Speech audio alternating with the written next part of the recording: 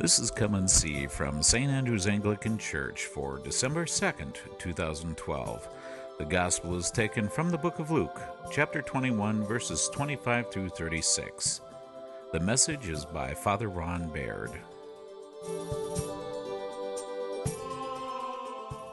Today is the first Sunday of the new year. The Christian year starts on the first Sunday of Advent, which is today. And the word Adventus is where we get the word Advent from, and it is Latin, which means coming. And obviously the coming refers to the coming of Christ, both in his birth, which we will celebrate in a few weeks, but also in his coming again to judge the living and the dead. And it's been the tradition of the church for nearly 2,000 years now to have a circle, a wreath with greens on it that we put candles in. And we light a candle each Sunday. And the reason for that was the taking over of an old pagan tradition, where as the days grew shorter, as we approached the winter solstice, they would light another candle because you needed more light because the days weren't as long. And so we light first the candle on the front right, and then the candle on the front left, and then we'll come to the pink candle in the back and then light the fourth one. And then at Christmas time, we light the center candle, the Christ candle, and at Christmas Eve, they all turn white as day starts to lengthen again and grow longer, but more so as the light of Christ, who is the light of the world, comes into the world to redeem us. And each one of these candles has a meaning and a theme to it. So every week of Advent actually has a theme that we are called to contemplate, to meditate on, to sort of make it the theme for our week.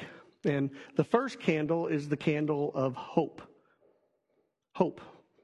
It's not just a town in Arkansas, although it is a town in Arkansas.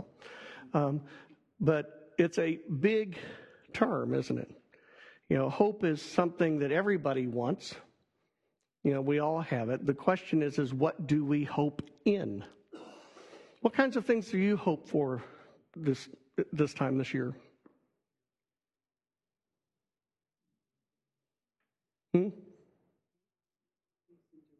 Peace in Jerusalem? I bet the kids have some things they hope for. An Xbox? No, original Xbox. They know what the deal is. We all hope for some things, and we do in our life. In our work, we hope for a raise or a promotion or a bonus, or at least recognition for hard work that we've done. In our families, we hope that we'll get along, and that there will be peace and harmony, and everybody will cooperate and work well together. Some of us hope our spouses will get a clue. Some of us hope that, our kids will start listening to us. We hope all sorts of things. Some of us hope that our friends or our relatives or our parents will finally, do the things they need to do. We all have different hopes and expectations. Some of us hope that we'll win the lottery. I think a lot of people were hoping that last week.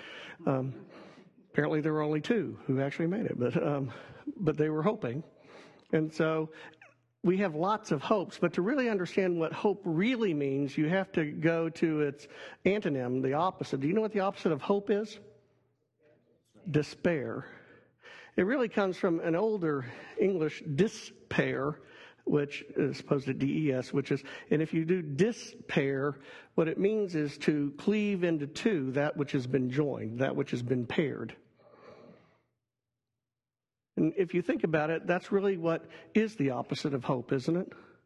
Because when we despair, when we cleave in two, we believe that our future is no longer connected to our present, and that we have no control over anything that will come our way. We believe that everything we've learned about work hard and get ahead and be nice to people and they'll be nice to you, all those kinds of lessons that we were taught don't seem to work anymore. And it doesn't seem, no matter how hard we try, that bad things are going to come our way anyway. It doesn't really matter. And we almost walk around looking over our shoulder, wondering when the other shoe's going to drop.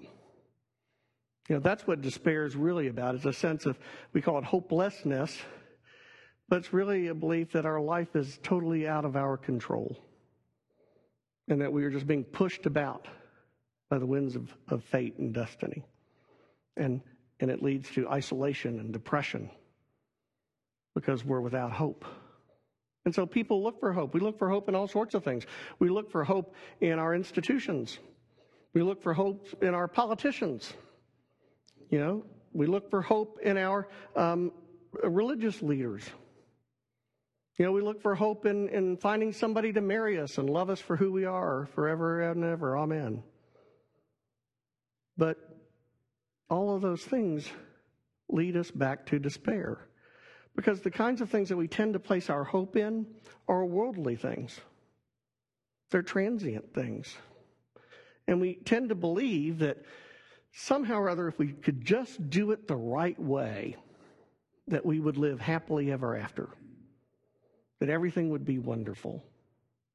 Now, it's not an uncommon view. I think most people have it. Very few people are unwilling to let go of that control. And yet, in order to keep it from being despairing, of splitting in two, that's exactly what we do. We try to control the world around us. We try to control the people around us. We try to control our money. We try to control our environment.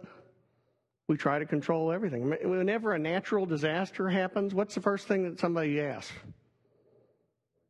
Whose fault? No, whose fault is that? I was listening to the radio earlier this week, and apparently FEMA had gone back to New York City and Long Island and stuff, and were being yelled at because they hadn't gotten all the power on and everything yet. And I'm thinking, I wonder how many of the people who were actually in that room had a clue how to hook up somebody's power. Probably nobody, if you think about it, and they're going, oh, why'd they send me here? I don't know what to do. But people were frustrated because they don't have heat, they don't have electricity, many of them don't have homes even. And so they want somebody to be responsible. Somebody who says, I have the ability to take care of it. Now, why do they want those things? Because they want hope. They want to know that it's going to be different. And so we do that. We try to control things around us. We look for reasons why things happen. Because if we knew why something happened, like the superstorm Sandy, then we could stop the next one. At least that's what we want to tell ourselves. If we could fix the climate, then the world would be good. If we could understand one another, then we could have peace and people wouldn't go to war anymore. If our spouses would just pick up their underwear, life would be better. I mean, whatever it is. It's always if something would happen, then life would be good. But it never quite seems to work out. It's not anything new, by the way. If you lived in the Roman Empire at its height, around the time that Caesar Augustus was ending his reign, you would have believed that this was going to last forever. No one had ever seen in the Western world anything like this. I mean, they had running water. Nobody had running water. They had public toilets. And this is in an age when scientific revolution wasn't really the big thing. They had philosophers and schools of philosophy. Education was highly valued. Theater was there. Music was out. And the arts, games, great gladiatorial games. We now call them football, that went on in big arenas that people went to. I mean, it was an amazing thing. And they thought the world doesn't get any better. And nothing could ever stop this from going on. Sounds a lot like, the stock market of the 90s, doesn't it? That nothing could ever stop it from going on. And yet, within a few hundred years, do you know what happened?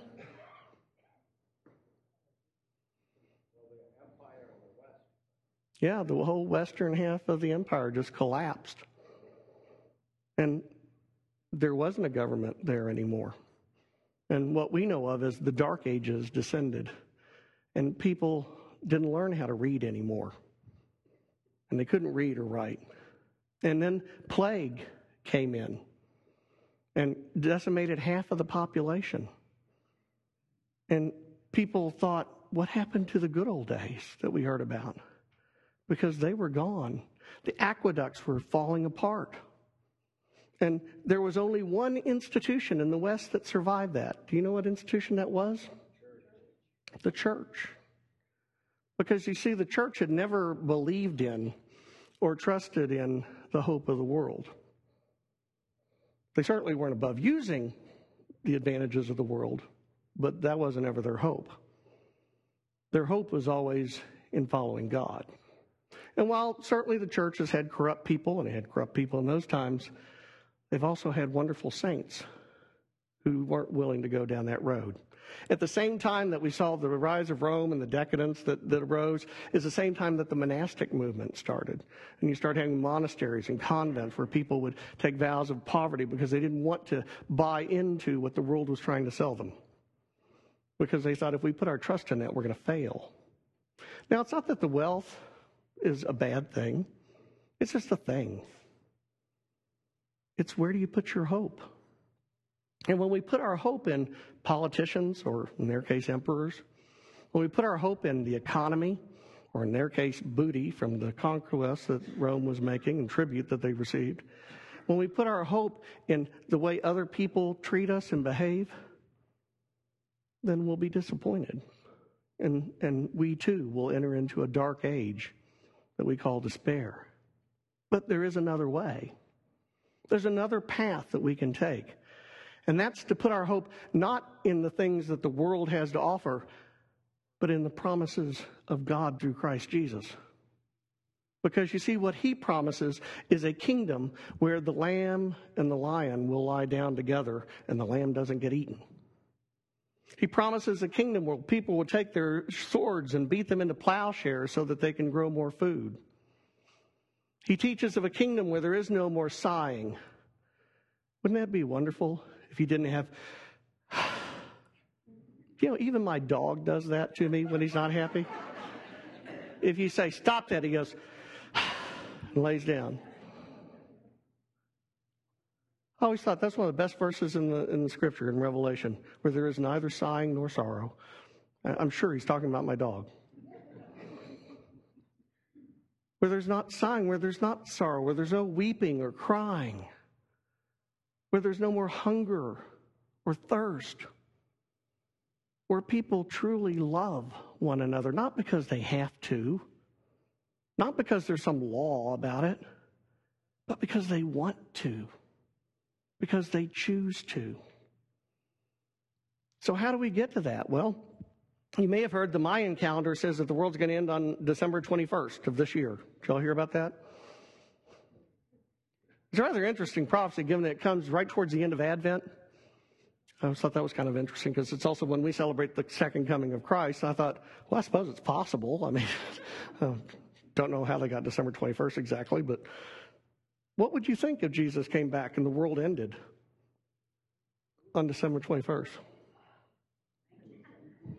Now, you do realize what happens between now and then, don't you? Economy collapses, war breaks out everywhere, famine, plague, yucky stuff. It won't be good. But for some reason or other, for the Christian community, that was good news. Because it meant that Jesus was coming back. And this kingdom would be inaugurated. And even the suffering that we might have to bear between now and then meant very little for the hope that was in us. That's why Paul tells us, about hope. He says, and how do we get to that kind of hope? The kind of hope, the hope in what Christ offers? Well, first of all, you suffer. First of all, he says, rejoice in your sufferings. Did you know that? Rejoice in your sufferings. That's an interesting concept, isn't it? Oh, good, I'm suffering. Hallelujah. Bring it on, Lord. More suffering. I'm having a good time. We usually put those people away, don't we? But he says, rejoice in your sufferings. But he's not just doing it because he's a masochist. He's doing it because if you rejoice in your sufferings, it's because you know what is coming. That suffering produces endurance. That endurance produces character. And character produces hope. And hope doesn't disappoint. Because the hope we have is of the kingdom of God, not of the kingdom of this world. There is no president who will solve our problems. There is no Senate or Congress that will solve our problems. There's no preacher that will solve our problems. But there is a Savior who will make our world into what it is meant to be in His time. So our question is always, so what's the problem with His time? Why isn't He here? Well, it could well be because we haven't suffered enough. Now, is that because God likes us to suffer? No. Is it because God wants us to be able to endure? Probably. Is He wants us to develop good character? Likely. But more importantly, He wants us to have hope. You know, anybody who does anything meaningful knows that it's not easy. You know, I suspect that most kids consider homework suffering. I certainly did. I mean, the last thing I wanted to do when I went home from school was homework.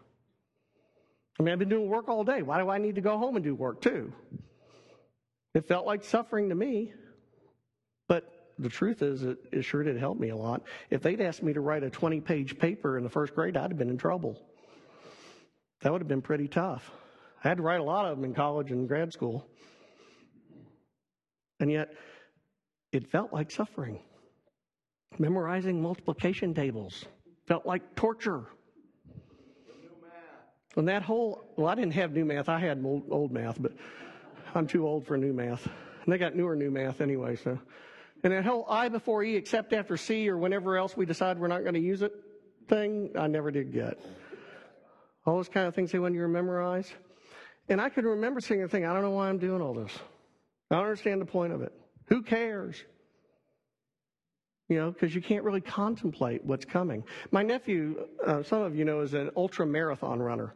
For those of you who don't know what an ultra marathon is, it's a race of 50 to 100 miles in one day. I call him insane because they just run all day long. And I said, how in the world do you ever get to where you can run 100 miles? In his first 100-mile race, by the way, he came in third. First one he ever ran in. I said, how do you do that? He said, practice. I said, well, how much do you practice? He said, every day. I said, every day? He said, yeah, every day. I said, what if you don't feel well? He said, doesn't matter. What if there's snow on the ground? Doesn't matter. You know, he would even go out running in the hills of southeastern Ohio barefooted. Do you know why? Toughen your feet up. He decided to take spring break and go out to the Rocky Mountains. Now, he didn't know anybody in the Rocky Mountains, mind you, but he decided to go there anyway so that he could run in the Rocky Mountains because the air's thinner and it'd be harder. I said, doesn't that hurt? He goes, oh, yeah. And I said, then why do it? Because he said, it makes you stronger. The more you do it, the more you can do it. He said, you can't get up one morning and decide to run 100 miles. It doesn't work that way. And so he runs a minimum of 8 miles every day of his life. He has to be really sick to not run.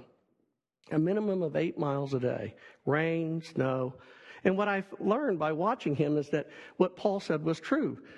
That the suffering of doing this does produce endurance, and he's able to run like that. But even more so, what I found out was that it produces character.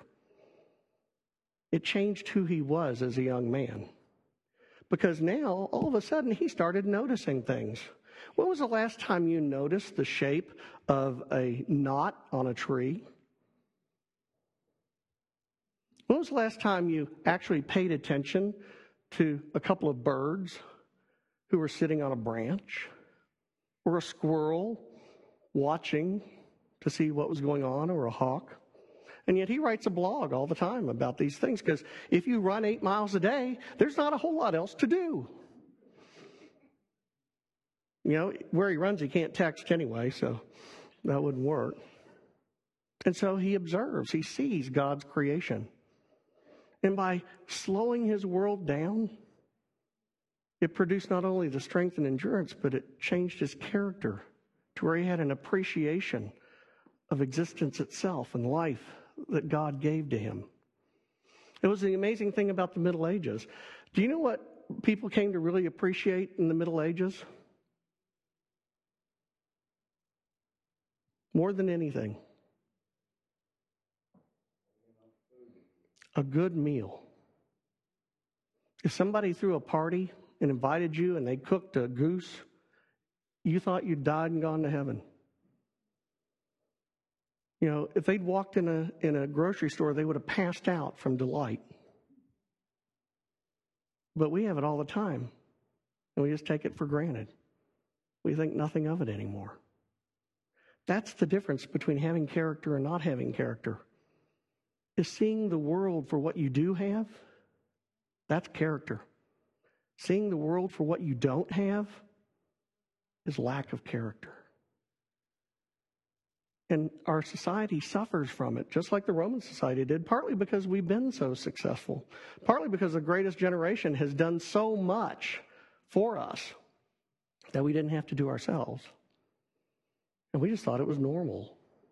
We didn't know they had to work hard to get it. Well, they told us that, but they also had to walk up 2 miles uphill to school back and forth in 10 feet of snow every day. So we didn't pay attention.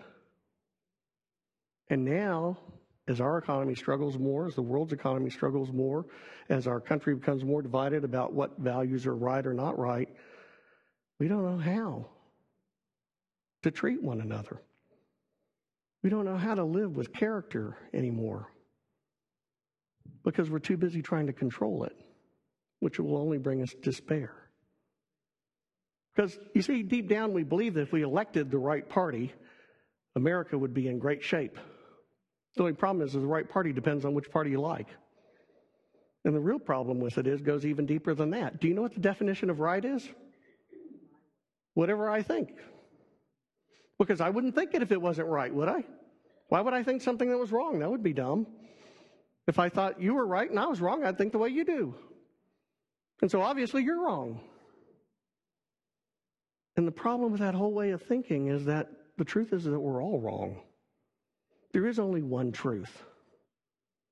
And that's God's truth. That's God's kingdom. It's God's way. And it doesn't matter which political or theological philosophy or societal philosophy you pull out. They all deviate from God's direction and God's guidance because they all ultimately depend on human guidance and human direction. And until we are willing to put our hope in one who is willing to let us suffer and ask us to rejoice so that we can have endurance and character, we will never know the kingdom. And so as you go out into the world this week, I want to challenge you to ask yourself, what is it that I'm really hoping for? Are my hopes actually too small? Do I just hope for things that are in this world, like a promotion or a good present or good health or anything that's worldly? Is it that not that my hopes aren't big enough, that they're too big, but that they're too small? And they're relying on things and people that are too small. Or am I willing to hope in the world that God is bringing into existence even as I think about it? And am I willing to open my eyes to look around for how I can catch a ride on it and participate in it? Because you see, it is true that God will come again to judge the living and the dead. And it is true that there will be no more evil or sin in his kingdom. And it is true that he will separate the sheep from the goats. The only truth that is yet to be foretold is, which one do you want to be? Do you know what the difference between a sheep and a goat is? Well, I can see why we got a problem. Nobody knows the difference between a sheep and a goat. If you tell a sheep to do something, you know what the sheep does? It does it. If you tell a goat to do something, you know what the goat does? Yeah, it butts you. It says, heck with you. I'll do what I want. So when God's calling you and telling you to do something, which one are you? Are you the sheep or are you the goat? The choice is ours. God would not have that any of us would not be part of his kingdom. But he would not force any of us to be part of it either. Where do you put your hope? In everything that you do this week, ask yourself, every time you start getting irritated at your kids, your spouse, your neighbors, whoever it is, ask yourself, why am I getting irritated? What is my hope in? Do I really trust God so little that I need to be so irritated at the transient things of this world? And is that really the truth that I want to hope in? Hope is the first theme of Advent. Let's take it seriously this year. And maybe, even if he doesn't come back on December 21st, say he waits until the 26th after Christmas so everybody can open up their presents. But even if he doesn't come back on December 21st, maybe when we do come to Christmas time, the real gift we receive will be something much greater than something wrapped in a shiny package. Amen. You were just